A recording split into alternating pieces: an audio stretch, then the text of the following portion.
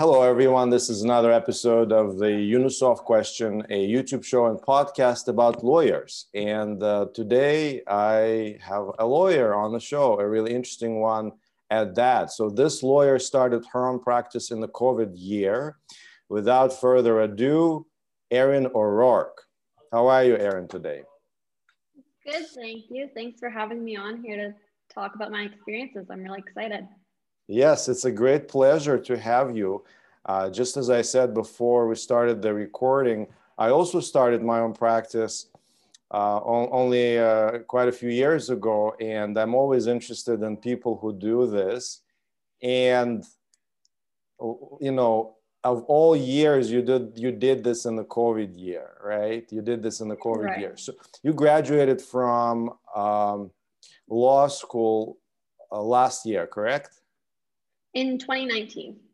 So, okay, almost 2 years ago. And you went to Windsor, correct? Yes, I did. You know what really interested me in your background, your high school? Isn't this the favorite subject of everyone? Isn't this the most productive time in someone's life, the high school years? So I'm looking at your high school record. And this, I didn't hack into the Ontario school system or anything. It's on LinkedIn. So here's a list of activities and societies that you participated in at Ridley College, which was your high school, I assume. Yeah. Prefect. I don't know what that is. Mind explaining? So it's kind of like our student government. Instead of having a student government, we have prefects, kind of like Hogwarts. Okay. but okay, sure, that's really cool. But that's only number one of many, many more to come. So debate team, I understand that. Editor of Tiger Tribune, which I assume was the student newspaper. Yeah. Was it printed or was it fully online, by the way? Printed. We had I think we had an online version, but we also printed it. Okay. Duke of Edinburgh gold level participant. What is that?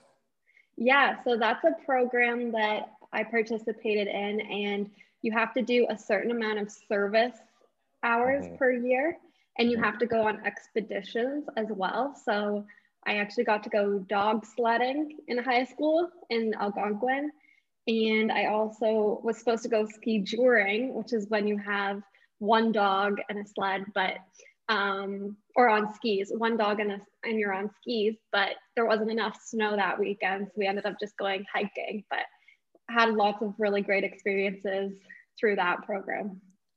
Amazing. My high school was nothing like that. Battalion adjutant. I don't know if I'm pronouncing adjutant correctly. I don't usually use that word very much in my law practice or life. What is that? Something to do with the military? Yeah, so we have a cadet program at my high school. And so I was the battalion adjutant, which was sort of in charge of keeping everything running with attendance and making sure everyone had what they needed, kind of like the behind the scenes person. And the big thing was we have cadet ball at our high school. We didn't have prom, so it was called cadet ball. So I would organize and run that. Wow. Have you served in the military? No military experience. No military experience. First team field hockey and soccer player. Why? First of all, I know what field hockey is. Yeah. And I know how it's different from ice hockey. And I know what soccer is. But what does it mean? What does it mean when you say first team player? Right. So in our school, we were part of the CASE system, so the Canadian Association of Independent Schools. And so they have first team is like the best team. And then you would have second team, that's just a tier under that. And then you might have like a U16 team for younger players. So I was on the first team for field hockey and soccer. And then I actually went on to play field hockey at McGill too. For our listeners and viewers, the list goes on and on. I'm not done here. So the next item on the list, choir. Are you a good singer? Yeah. No, definitely not a good singer. I think I just did that to hang out with my friends, to be honest. My sister's the singer. I am not the singer.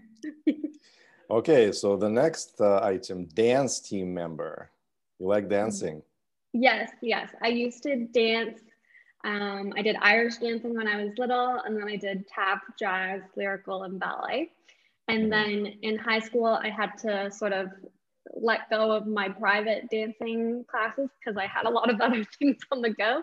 So I was on the dance team at Ridley, and we did different musicals. So we did Cabaret and Hairspray when I was there. So I was the dancer in those two. And the final number, musicals. Yeah. That's related to singing, right? Yeah, exactly. So. Okay. So my question is, what career were you preparing yourself for in high school? Were you going to be like a 007 or like an international woman of mystery or, you know, something, I don't know. It's so wide and broad and interesting. I've never really seen such a diversity of interests in high school. Yeah, I did have a diverse set of interests. Actually, my dream job when I was going through high school was to become an ambassador. Wow. I thought that would be the coolest thing. And actually, on one of my trips for debating at the international debating competition, it was held in Ottawa that year. And they used to do homestays. So you would stay with local families during the competition. And I actually ended up staying with the ambassador from Holland to Canada's house, which was so neat. It was the coolest experience, just getting to sit there and talk to them about their experiences, which was super cool. But slowly so that's kind of why I went into international relations, international development. And then I guess my interest kind of shifted away from wanting to be working within the government system to having a bit more free thought and being able to have my own opinions rather than just being the ambassador for the country's opinions. Right. So you prefer to be your own spokesperson rather than the government's spokesperson. Yeah. Yeah. Exactly. And before we talk about international relations, which is a really interesting subject to me, I want to ask you where Ridley College actually is located. Yeah, so it's located in St. Catharines, Ontario. And the reason I went there was because my mom and dad taught there. My dad still teaches there. And we actually were the housemasters. Well, I wasn't. My parents were the housemasters. This totally sounds like Harry Potter at this point. Yeah, it does. It does. So they were the housemasters, and we lived in a house that was attached. From our living room, there was a door that opened to all the middle schoolers. And so my parents looked after the grades 5 to 8. And so I lived on campus until I was 12. And then we moved off campus, but I kept going to school there. And my dad still teaches there and works in the middle school. So I'm still kind of connected to the school, but it was a really neat and unique experience for sure. You had the coolest childhood. Are you originally from St. Catharines? Yeah. I was born and raised in St. Catharines. Yeah, I've been there a few times. My friend used to live there. Yeah, it's a nice city. I like it. Yep. Cheap real estate. That's all Toronto people are interested in, by the way. Yeah, cheap real estate. It's getting up there. It's trickling down a little bit down the highway. Oh yeah? We're starting to feel the prices go up a bit, but definitely nowhere close to Toronto market. So with your dream of becoming an ambassador, you went into an international relations program at McGill, which is a fantastic international relations program and a fantastic university. I think this is something that you and I have in common. My undergrad was in international relations. Oh, nice. And I also got a postgraduate degree in international relations. So I'm overschooled. Was your undergraduate program everything you thought it would be? Because you never became an ambassador. Let's just jump to that's true. to the end here. So what happened? Yeah. I guess my opinion sort of changed as I was going through my degree. I guess I will caveat that and say I wanted to be an ambassador or work for the UN. That was like my dream job, was working for the UN. And so going through the program, just learning more, just my opinions changed, I guess. And I was actually considering doing a master's or doing more studies in the area. And I was at that classic decision of law school or more master's research. And I ended up actually deciding to do law school instead. Mm-hmm. Is law school a natural next step after the international relations program? You're not the only person on this show, by the way, who did this. Yeah, I know. I don't know if it's the natural next step. I was definitely probably leaning towards kind of continuing my research. And I thought that it would be really interesting to do some more research, but I actually ended up talking to one of my professors who I really admired, and we had a very interesting conversation about what that would mean and what kind of career opportunities there would be after a master's versus what kind of career opportunities there would be after law school. So I decided to continue with the law school path. Describe your interest in international relations during your undergraduate program. Was it, did you have a particular focus? I see that you mentioned 4 languages on LinkedIn. Yeah. And let me tell you, I'm not teasing you, but I have an analogy here.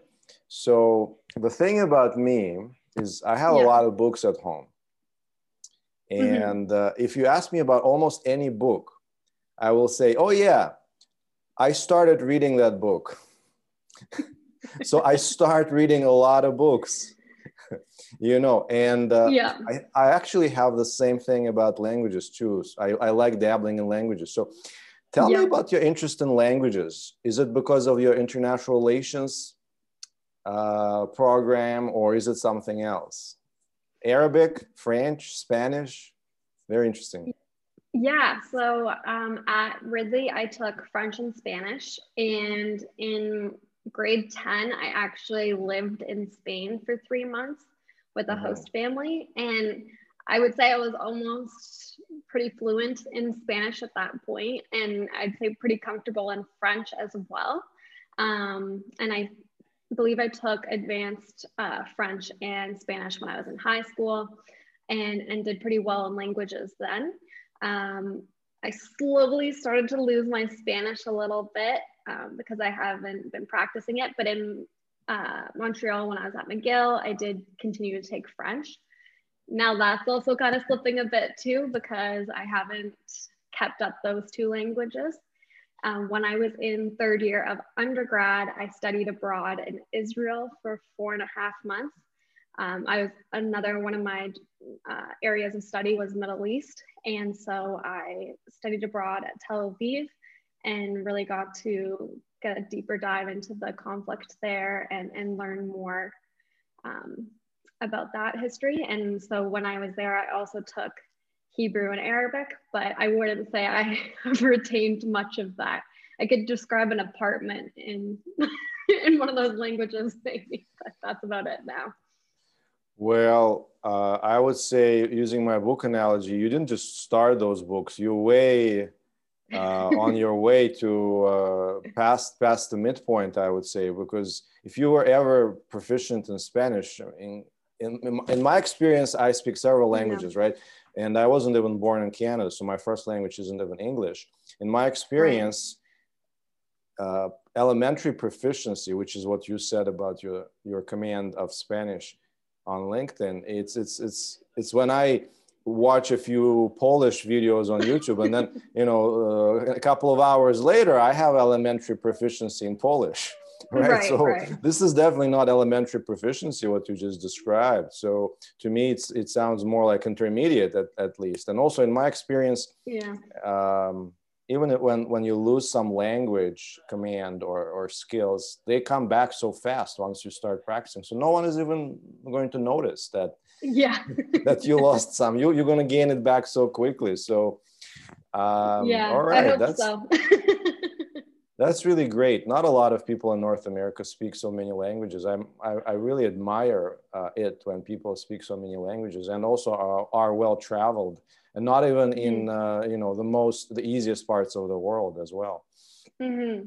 Very interesting. So, but law school is nothing like an international relations program. Right. Were you shocked, or was it a comfortable ride at Windsor? Yeah, so when I was deciding to go to law school, I didn't think I was going to be a lawyer. I didn't think I was going to write the bar exam.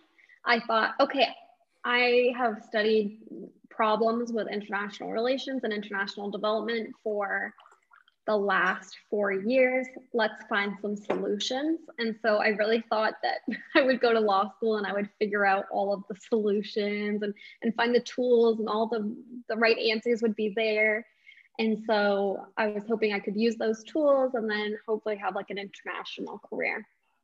But when I got to law school, I really started to build an interest in employment law and immigration law and different areas that are more domestic. And I slowly kind of shifted away from wanting an international career to wanting to do stuff in the community.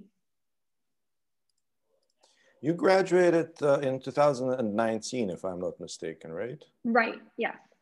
And when you graduated, of course, you didn't know that we're going to have a pandemic the following year, right? Right.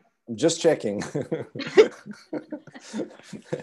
So what went through your mind as you were graduating? What were your plans? What were your expectations as a law school graduate? So you were, did you finally decide to write a bar exam, right? Were you going to do the articling? What was the strategy there? Yeah, so the previous summer I had done my 2L recruit. So I already knew from May or June 2018 that I was going to have articling. I had decided on articling at Simpson Weigel in Hamilton. It's an all-service firm, and I really enjoyed my interviews with them and really enjoyed the process. So I was very much looking forward to doing articling. I had at that point decided that I was interested in practicing employment and immigration. And so I was signed up to write the bar exam. I graduated, wrote the bar exam, and then I started the first 10 months or so in the traditional articling position. And then when COVID hit, we had about 2.5 months left of articling. And it was kind of crazy at that point. No one knew what was happening. All of our friends were kind of messaging each other saying like, is there any way we can lose our articling positions? Are we gonna get called to the bar on time? What's happening with the call to the bar? It was kind of a moment of a lot of anxiety because no one knew what was going to happen. I'm very fortunate that my law firm was able to let us finish articling and really let us continue right on track. So that was really helpful and helped us keep on track. But again, unfortunately, just because of the uncertainty at the time, that was only 2 months into the pandemic. No one knew how long this was going to last. I did not expect it to last until now. I was still in a little bit of denial.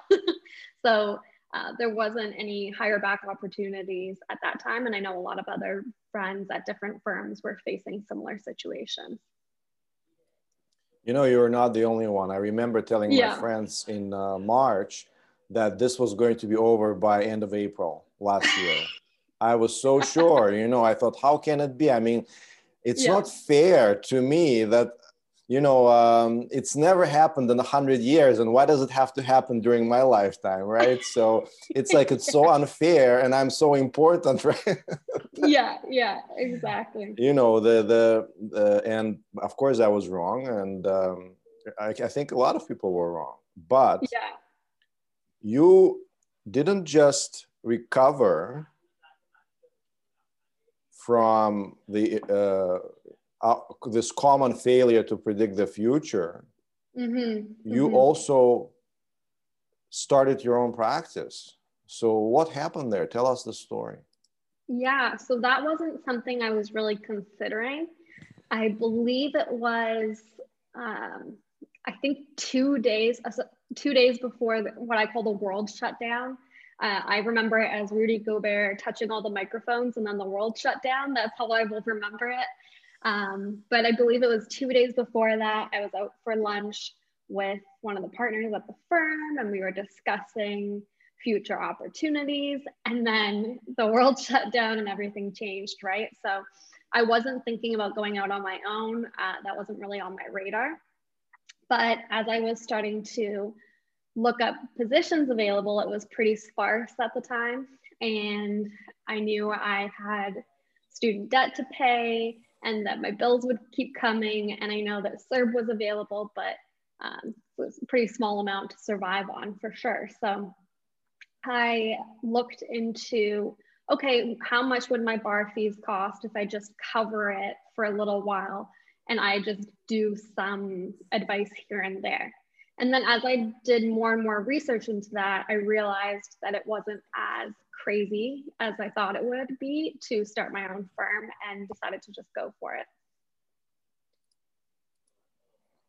I'm looking at your firm's website right now. It's Yeah. to the right. It's to the right of the camera, so I'm going to turn my head. And I'm really impressed with your website. So I started my own. Well, it's true. And let me tell you, I know what I'm talking about because I've had my own practice for almost 10 years, and I went through several iterations of my website. I'm also a former computer programmer before law school, right? So I'm really technically skilled. I did my own website myself, but I'm also interested in marketing. So I'm telling you this quite frankly, and I think with the appropriate gravitas. I think your website is great. Thank you. But what I'm interested in, so when I started my my law firm, my own practice in 2011, my website was terrible. I just quickly put it together, and I didn't really know much about calls to action, you know, all these buttons that let you call and buttons that let you submit a form because that would signify a conversion using the marketing speak, right? And maybe also some Google ads are running, I don't know. So it's obvious that you have some marketing, you put some marketing thought in your website. So tell me how you did this. You started your practice only a few months ago. Right. And you said that you didn't expect to start your own practice. You didn't plan for it. Yet we have a really good professional looking website that obviously was done with marketing in mind. Tell me the story. Yeah, so as I was sort of starting to think about doing this, my uncle is my financial advisor. And so I called him and we sort of talked through the numbers and figured out how we would do that. But he's also been a serial entrepreneur himself. And so he was pretty much my advisor throughout everything. And just so happened that he is great at making websites and helping me through that. So while I did a lot of the work on the website, I would call him up often at 11 p.m. saying, help, I've lost something, please help me. And he would be there to help me through fixing any problems, and would kind of suggest, you know, he's the one who had the idea for the call button and sort of talking me through that. So I have to give a lot of credit to my uncle who helped me through that. My cousin, his daughter, also designed my logo. So one night I was just kind of talking to her and I said, oh, I'm thinking about starting my own law firm. And she just sketched something up and showed it to me. And I was like, oh my gosh, that looks so cool. And then she built it out for me and sent me all the colors so that I could incorporate those same brand colors throughout the website and on my social media.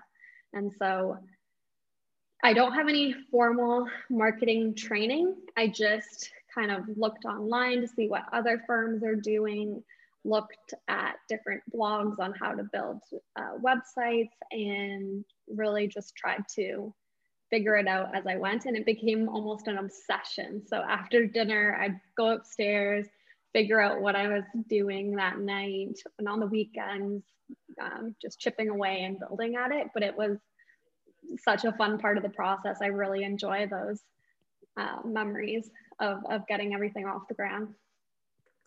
Yes, and you did an amazing job. Oh, thank you. I'm looking at your website, and I want to talk a little bit about your services, the services that your law firm provides. First of all, I understand you haven't incorporated. You're acting in your own personal capacity, right? Correct. Okay. So I'm looking at the list of services, and it includes employment, immigration, litigation, tenancies, legal coaching, and notary public. So what is the split between litigation and non-litigation work in your practice? Yeah, so I would say the majority of my files are employment related, and some of them overlap between employment and immigration. And I would say about 25–30% of those files are active litigation files right now. And a lot of those in the employment context. I do have some active commercial litigation files as well. And I'm really enjoying the wide range of different areas that I'm practicing right now. But each practice area was picked specifically either because I have a passion or knowledge of that subject area. So for example, if someone came to me with a real estate transaction, I'm happy to refer them out, but that's not something I know how to do, and I don't want to spend the time learning how to do that. I'd rather hone the skills that I have in the areas of practice that I enjoy. When you say that litigation is a fraction of your practice, do I understand it correctly that you do employment litigation, but you also do employment advisory work or drafting or similar employment work that is not litigation related, correct? Correct, yeah. So if someone's starting a position and needs a contract reviewed, or they're considering leaving a position, they need to review their competition clause, non-competition clause, or if on the other side, on the employer side, dealing with terminations properly, hiring contracts, independent contracts, all that sort of stuff. So it's kind of split down the middle, and that's kind of what attracted me to employment law, is you kind of get both sides of the spectrum there. In your experience, which I know is limited to several months at this point, what is the fastest growing area of practice for you? For me, it would be employment law. I do get a lot of phone calls for tenancy issues, especially right now with COVID. But those tend to be sort of one-off questions. A lot of employment work is coming in right now, again, I think because of COVID, and a lot of employers and employees are a bit concerned about what their rights and responsibilities are at this time. So I'm definitely finding that to be a large portion of my practice. Explain what legal coaching means. And right. Yeah, why? I've never seen that as an area of practice on any lawyer's website. So let's talk about that a little. Yeah, so in law school, there's the National Self-Represented Litigants Program, and that's run by Julie McFarland out of Windsor Law. And so that was very much top of mind when we were at law school, was learning about the access to justice gaps, and acknowledging that there's a lot of people who need legal services but can't afford full retainers. So the legal coaching is for people who can't afford to retain a lawyer for the full trial, but maybe want to kind of do unbundled services for certain portions of the process. So for example, I can help with drafting the claim, and then maybe they want to do negotiations on their own, or I can step in at a certain point of the litigation when they need help, but they do the beginning parts on their own, sort of to make it a bit more affordable and assist them through the legal process. I know that you practice law in Hamilton, or rather you had an articling job in Hamilton. So Hamilton is much bigger than St. Catharines. Yeah. St. Catharines is a fairly small town. What is it like to start a practice in a really small town and to practice law in a small town? Yeah, I really enjoy getting to serve clients in my home community again.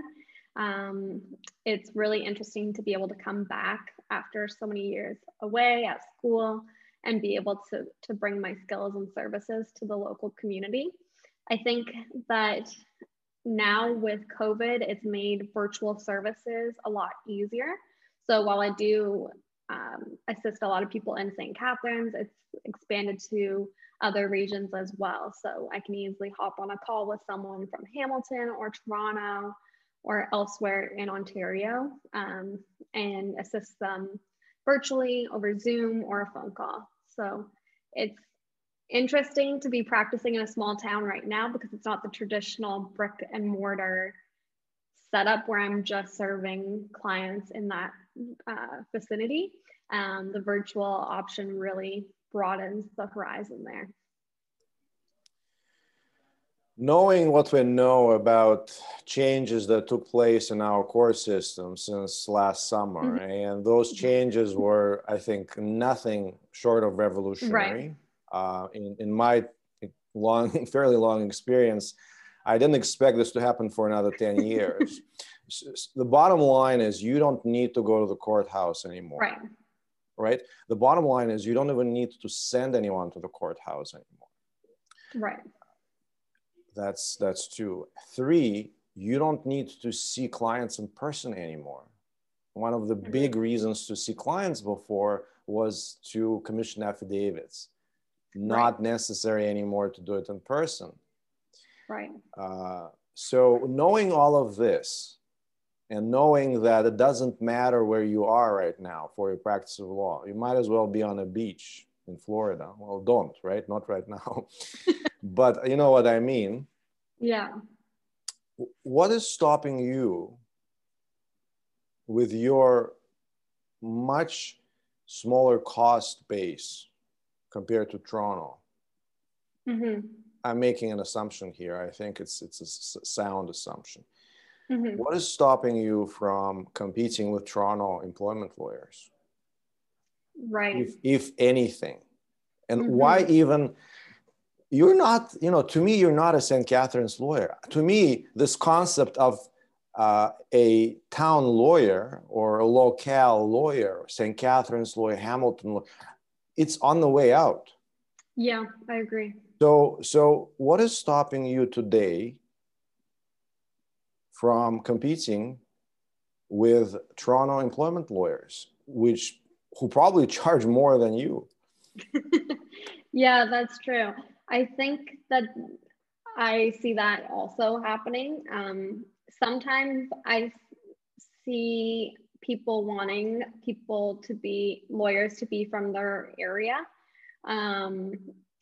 Sometimes when I'm in a bunch of different groups that sort of send referrals out, and often sometimes lawyers will ask, oh, well, where's the client? Where are they? But I think that that's kind of, as you said, becoming a way of the past now, that there's really no need to meet people in person. And I think I've found that my clients are really enjoying that as well. I had a client who called me and she said, this is great. I'm meeting with my lawyer in my leggings and I'm just sitting at home. You know what I mean? She was loving it. She's like, I don't have to get dressed up. I don't have to find parking. I don't have to come and take a big chunk of my day. I can just call and it's done. So I think that that sort of locale is going to change. But I think for now, as I'm sort of building up my reputation, I'm kind of trying to focus on becoming known in my area for employment and immigration law. and sort of as I build up that reputation, be able to compete more with the Toronto lawyers. But again, I may have lower costs, but they also have established brands and clientele already. So I guess we'll see how that goes. that's right, but I'm not suggesting competing with lawyers from a different category. Right? There is a hierarchy of lawyers, and hierarchies are not always bad. Sometimes they stand for quality or experience, sometimes. But I'm talking about competing with Toronto lawyers from the same category as you, right? So recent calls, more junior lawyers.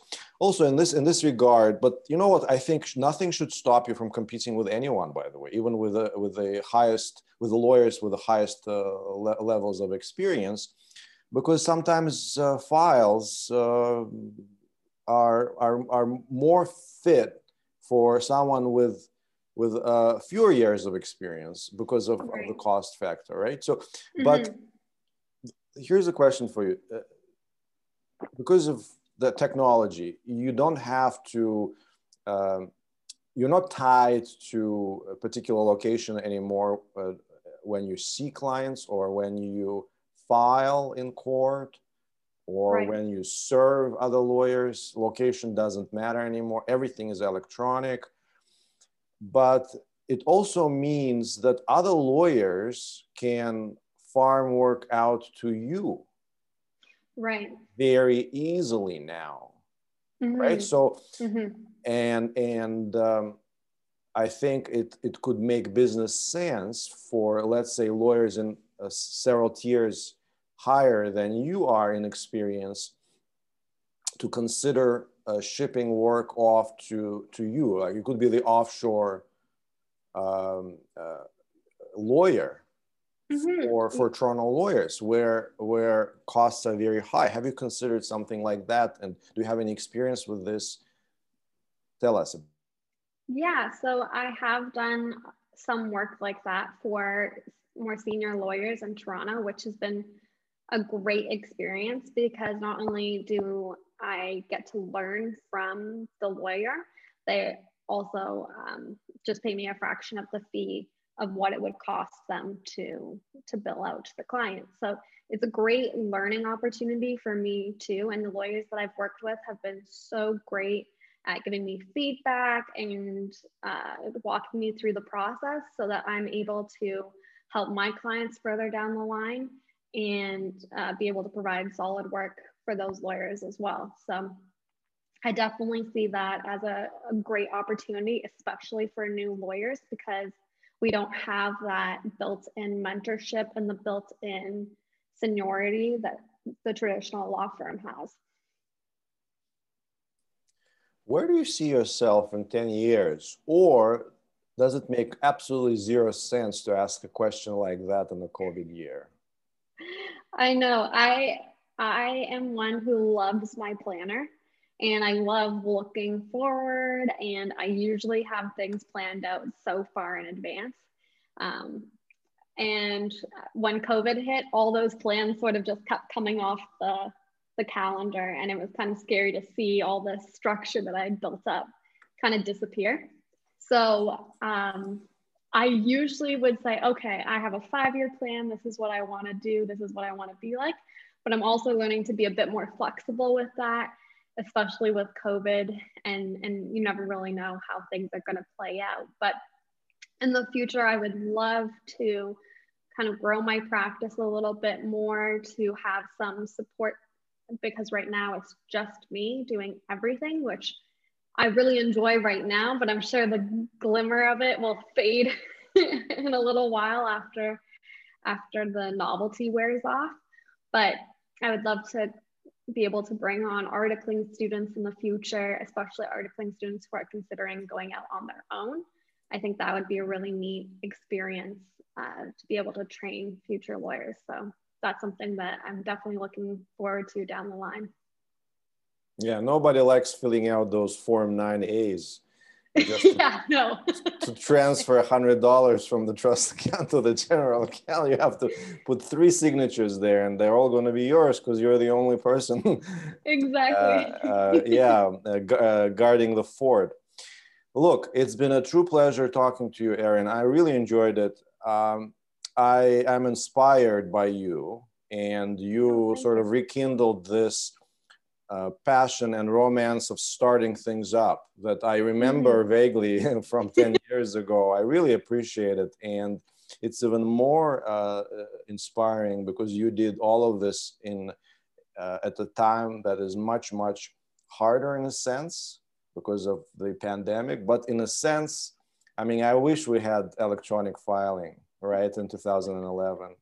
I still have this grudge when my motion records were returned from the court because the signature wasn't original, the signature on the affidavit. You know, I still remember that. But other than that, I really enjoyed talking to you. I really appreciate that you came to this show and talked to our viewers and listeners. Thank you so much, Erin. No problem. Thank you so much for having me on. I really appreciate it.